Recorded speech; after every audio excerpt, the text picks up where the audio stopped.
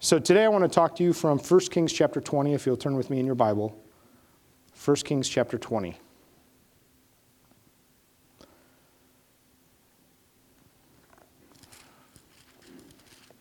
On your smartphone, put in 1KI20. You'll get there. Or I have page 302. David hates it when I say that, but I love it. I don't know why I get such joy from that. I don't know. Praise the Lord. Have you ever felt far away from God? When I was 16, my family had a GMC Safari van.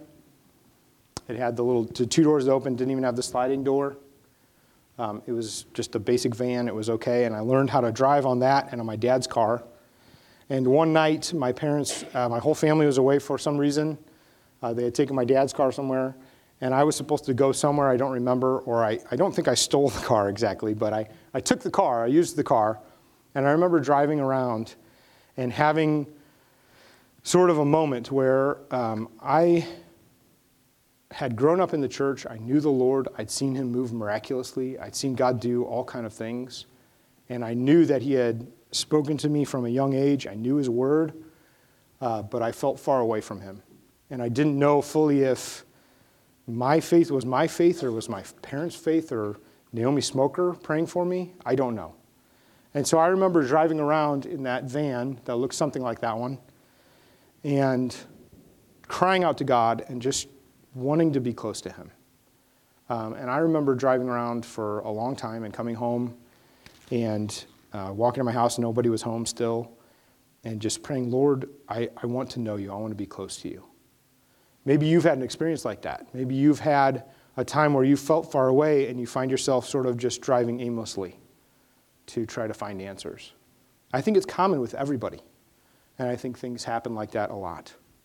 We're going to talk about not just being close to God today, but knowing His call on us, knowing His word and the surety of His hand upon us. In 1 Kings chapter 20, we're going to read today a story about Ahab, who's a king. Ahab is a bad guy. He is an evil king. He is a wicked king. He has led the people of Israel into extreme idolatry to the point where they are making sacrifices to other gods. They're even going to start sacrificing people at some points, which is really a mistake.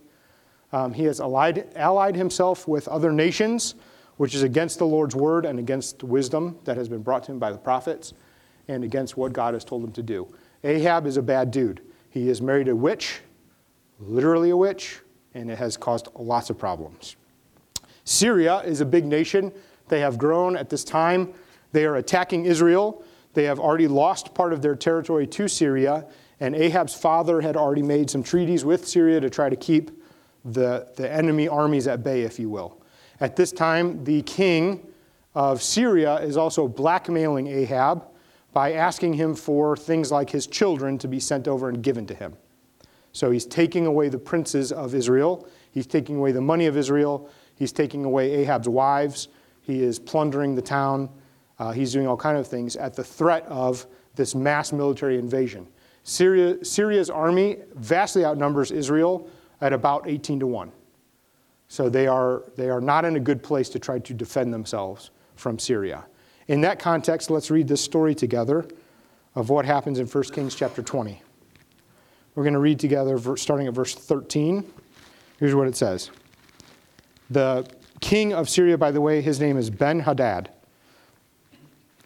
1 Kings 20, verse 13. And behold, a prophet came near to Ahab, king of Israel, and said, Thus says the Lord, have you seen all this great multitude? That is the big Syrian army that's coming to attack them, just a portion of it. Behold, I will give it into your hand this day, and you shall know that I am the Lord. And Ahab said, By whom? He said, Thus says the Lord, by the servants of the governors of the districts. Then he said, Who shall begin the battle? And he answered, You. Then he mustered the servants of the governors of the districts, and they were 232. And after them he mustered all the people of Israel, which was 7,000. That's the size of their army. So they have about 7,230-ish people. And they went out at noon. And while Ben-Hadad, who's the king of Syria, was drinking himself drunk in the booths, which are the tents that his army is in. He and the 32 kings who helped him. The servants of the governors of the districts, they went out first, and Ben-Hadad sent out some scouts, and they reported to him, "Men are coming out from Samaria." He said, "If they have come out for peace, take them alive. Or if they have come out for war, take them alive." So these went out of the city, the servants of the governors of the districts and the army that followed them, and each struck down his man. The Syrians fled, and Israel pursued them. But Ben-Hadad, king of Syria, escaped on a horse with horsemen. And the king of Israel went out and struck the horses with chariots and struck the Syrians with a great blow. Then the prophet came near to the king of Israel and said to him, "Come, strengthen yourself, for consider well what you are to do. For in the spring the king of Syria will come up against you." And the servants of the king of Syria said to him, "Their gods are the gods of the hills, and they are stronger than we. But let us fight them in the plain, and surely we shall be stronger than they. And do this, remove the kings, each from his post, and put commanders in their places, and muster an army like the army that you have lost, horse for horse and chariot for chariot. Then we will fight against them in the plain, and surely we will be stronger than they." And he listened to their voice and did so. So the scene here that we're reading is Ben-Hadad, the king of Syria, has a little force with him that's still big, still considerable. The word of the Lord has come to Ahab, who's the evil king of Israel, and said, "I'm going to give them into your hands so that you know that I'm God." Ahab says, "Okay." He goes out there to fight the Syrians, and they're victorious, which against everybody's expectation. And the king of Syria rides away, and his counselors come to him and say, "The problem is we fought the Israelites in the hills. Their God is the God of the mountains. He's proven that. He's stronger than us in the hills and the mountains. He's got us. If we fight him in the valleys or in the plains, surely we'll be stronger because we have way more people than them. So just replace your army, go back to Syria. Everybody that's lost, no big deal. Replace everybody. Come back. We'll come back in the springtime and we'll fight them in the valley, and surely we will overtake them." And so the king of Syria says, "That sounds great." So he leaves, and that's where we leave the story. So where we are in this story is it's mostly good, I think. It's kind of half full. Like, we won, but the prophet comes back to King Ahab and he says, "Hey, get ready, because in the spring they're coming back." So, have you ever had one of those times in your life where you're like, "Wow, God delivered me to here. I will be there eventually," And so here's Ahab's like, "Wow, God delivered us. This is great. We did so great." And the first thing God says is, "Get ready. Strengthen yourself. In the spring, they're coming back." It's mostly good. The Syrians are repelled for now. They're coming back in the spring. There's not a lot of time to prepare. And quite honestly, Ahab just did his best effort.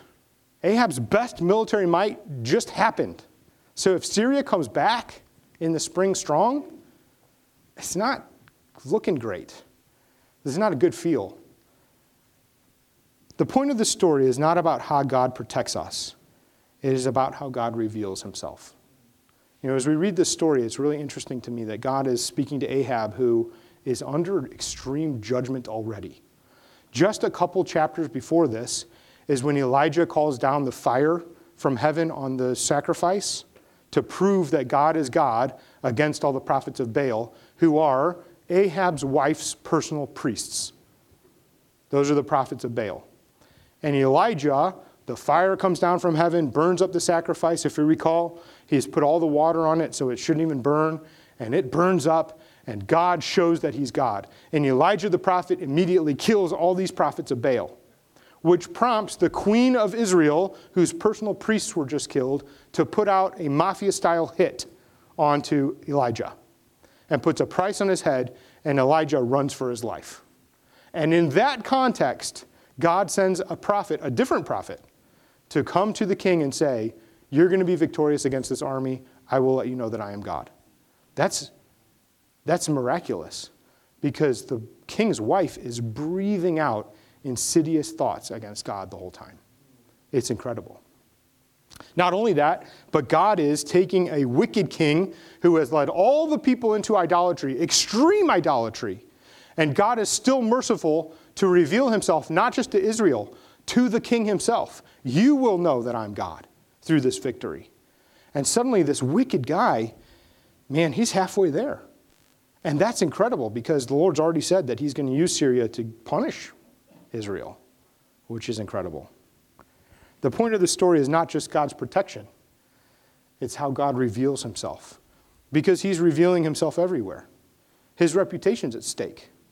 These are his people. They're not just his people, though. They are his wayward people who have walked into terrible adultery with another god to the point where they are affecting their families, affecting their morals, affecting the way they run business, affecting how they raise their children. They have fully given themselves over into serving another god that is contrary to the creator of the world's mandate for how to live. And the Lord still gives them victory. How do you view the events in your life? Are events and circumstances just a way for God to bless you? Here comes a new challenge. It's just another way for God to bless me. You know, that's a great outlook with a very positive thought. The problem is we see in this story that God is more concerned with his own reputation sometimes than he is with our happiness. Did you know that it's possible to make happiness an idol in your life? Where you put happiness above God, where you're going to sacrifice everything that you have to that idol. Where if I can just be content, if I can just be happy, if I can just be comfortable, I'm willing to risk my children, I'm willing to risk my career, I'm willing to risk whatever it takes, because that goal in my life is really paramount to me. It's easy to do that. Do we look at views in our life, do we view events in our life as a way where God reveals himself to us and to others? Where we can see his glory, where God uses us as vessels who will make him more glorious. Because that tends to be how he does things. Here's the great news, though. The great news is that even in the midst of people who have given themselves over to Baal worship, who have come against God in every way, who have publicly proclaimed their love for an idol, who have sacrificed even their children's lives in certain cases to all these other idols, God is still merciful to benefit them in this victory. That's incredible to me. When I think about the very character of God, it's amazing to see not just how he reveals himself to show his own glory, but he reveals himself as the Savior, as the Redeemer, as the life source, as the King of all kings, who actually pulls us into relationship with himself.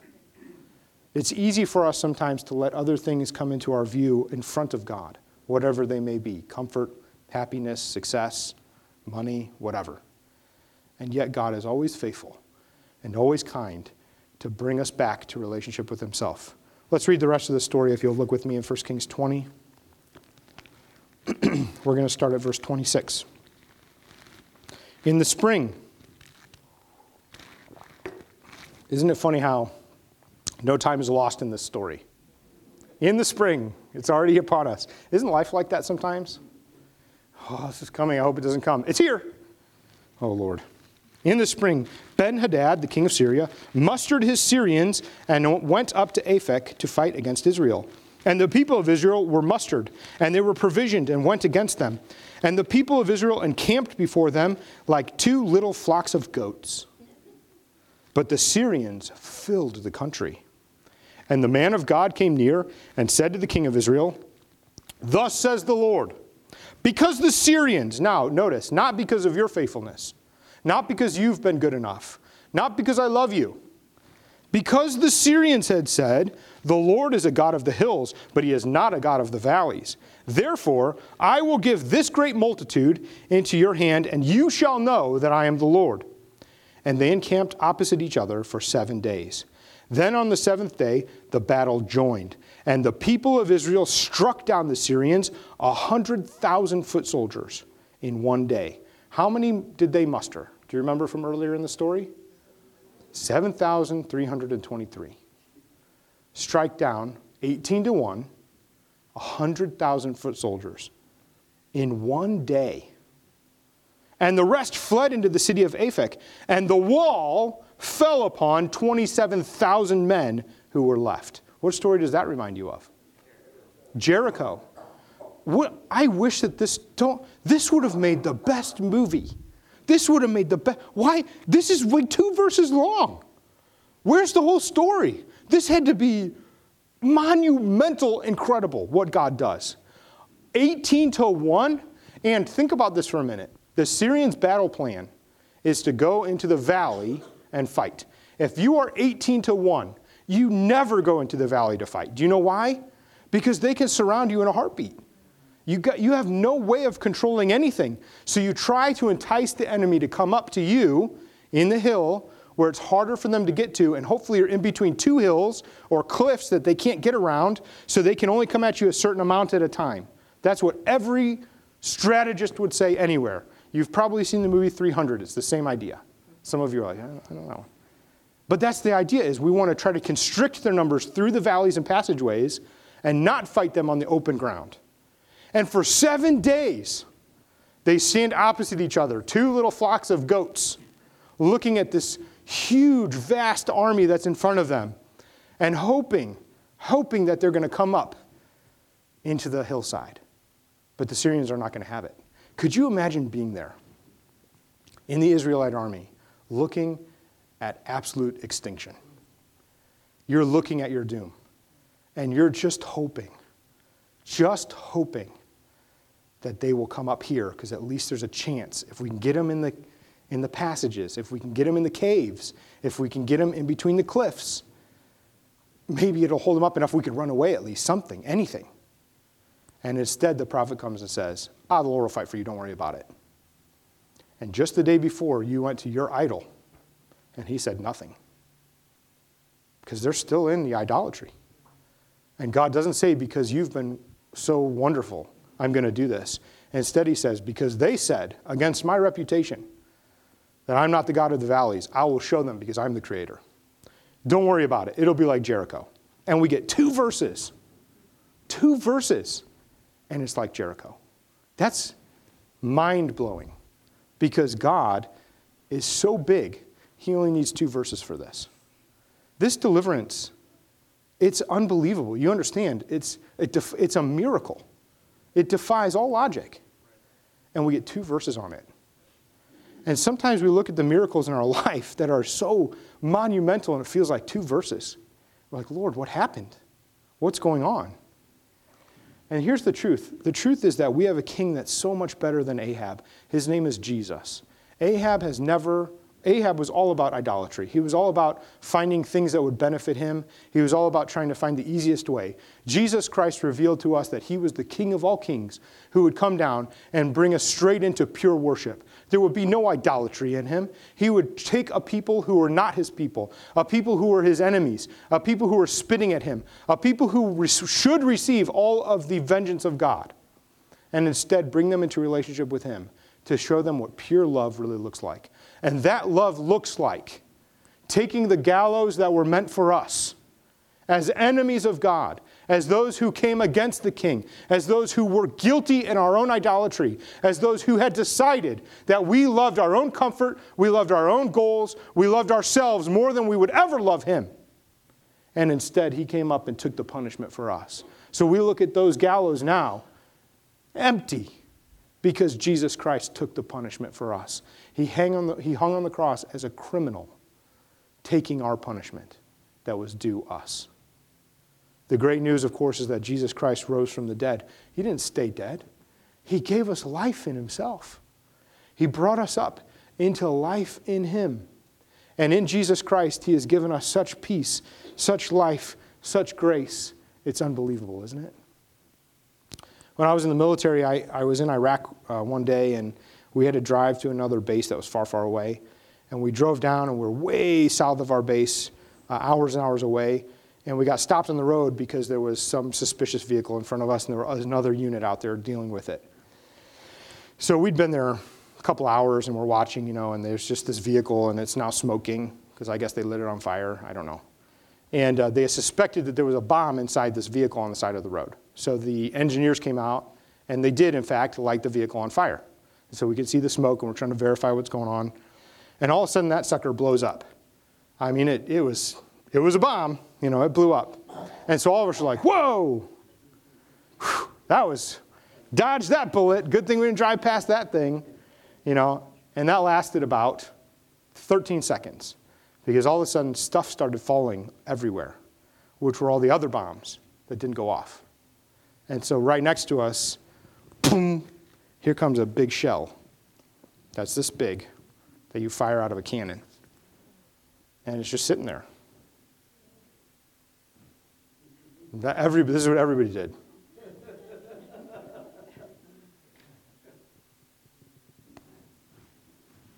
That's it. That was the reaction. Because what do? They were everywhere. And they didn't blow up. And they're just everywhere now. And we're hours away behind schedule. We're supposed to be somewhere else. This is not our area. And so I remember, I'll never forget, I got a call over the radio from the commander. And he said, drive through them. I went, okay. And we just drove real slow through everything. And it's so funny how God sometimes, there's this big explosion in our lives and things happen. And for 13 seconds, you're like, whoa, we're through it. And there's always new bombs that fall. Aren't there? There's always new ones that fall.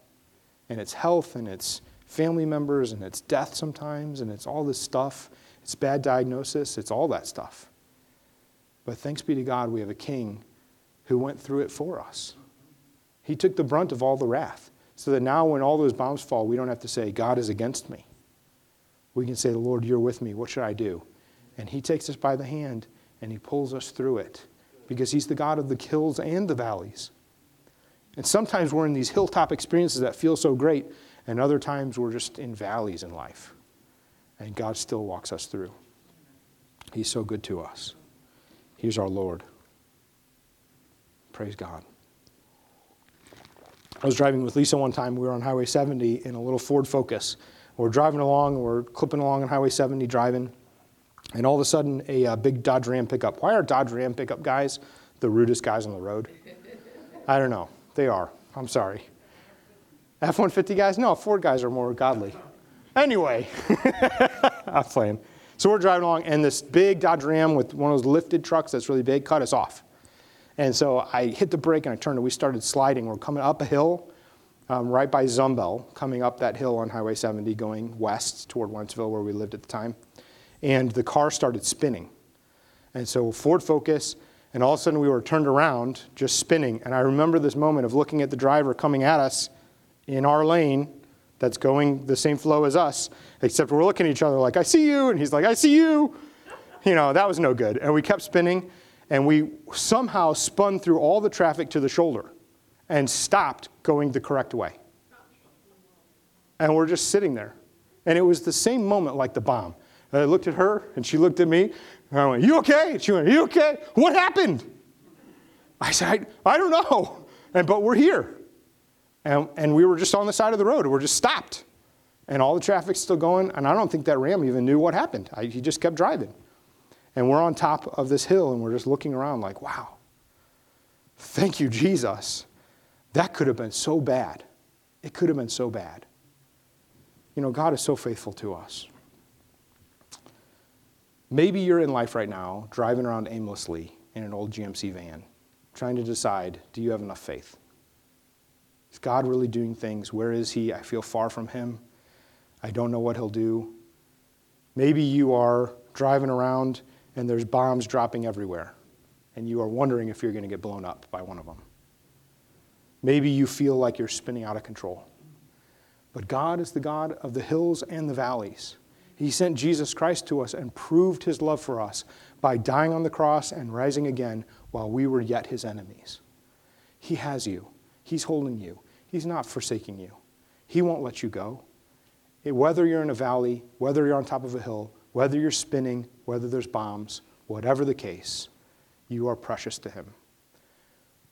Let all the idolatry go. If there's anything in your heart that you are seeking more than Christ first, let it go. If you have an old alliance in you, that you're trusting that this vehicle is good enough, or my work is good enough, or God's going to do it because I told him to, or I tithed enough last year, or whatever it might be, let all those alliances go. Instead, hold on to Jesus. He's alive. He's the king of the hill. He's the king of the valley. He will see you through. And you are more precious to him. You are more precious to him than anything. Why is that? Because you are his temple. You are his reputation now. He's made you his child. He's caused you to become a new creation in himself and filled you with his Spirit because he loves you. The Lord is going to see you through. Whatever comes, he is with you. Amen? Let's pray right now. We're going to pray for Victoria. We're just going to pray. I'm just going to pray whatever's going on, that God will be with you, whether you're in a hill or a valley. Amen? Let's pray. Father, thank you. Thank you that you've made us precious in your sight because you love us. Thank you, Lord, that Israel, encamped like two little herds of goats, could somehow overtake an army that's so big. We know it's not because of their own might. It's because of you, Lord, because you deliver us in the battle. And so, Father, I pray for everyone here today who feels like they may be driving around aimlessly, anybody who's got bombs going off, anybody who's spinning out of control. Lord, I pray, God, whether in a valley or on a hilltop, wherever it is, you, O God, who's the creator, the sustainer, the redeemer of all mankind, you, O Lord, are our King. And so we come before you, Lord, for all the brokenness in our body and say, Lord, we need your healing. Lord, we need your restoration, God. Whether it's lost limbs, whether it's lost friends, whether it's lost parents, whether it's lost jobs, whatever it is, Lord, we need you in your restoration. Father, but we need you more than anything. Lord, more than we need money, more than we need healing even, Lord, we need you. And so, Father, with no idolatry, with no other alliances, we come to you, Jesus. Lord, fill us with your Spirit. Lord, help us to know your hand upon us because your word says, you, O God, will fight for us. So we trust you, Lord. We trust you with all our friends in the body. We trust you with ourselves.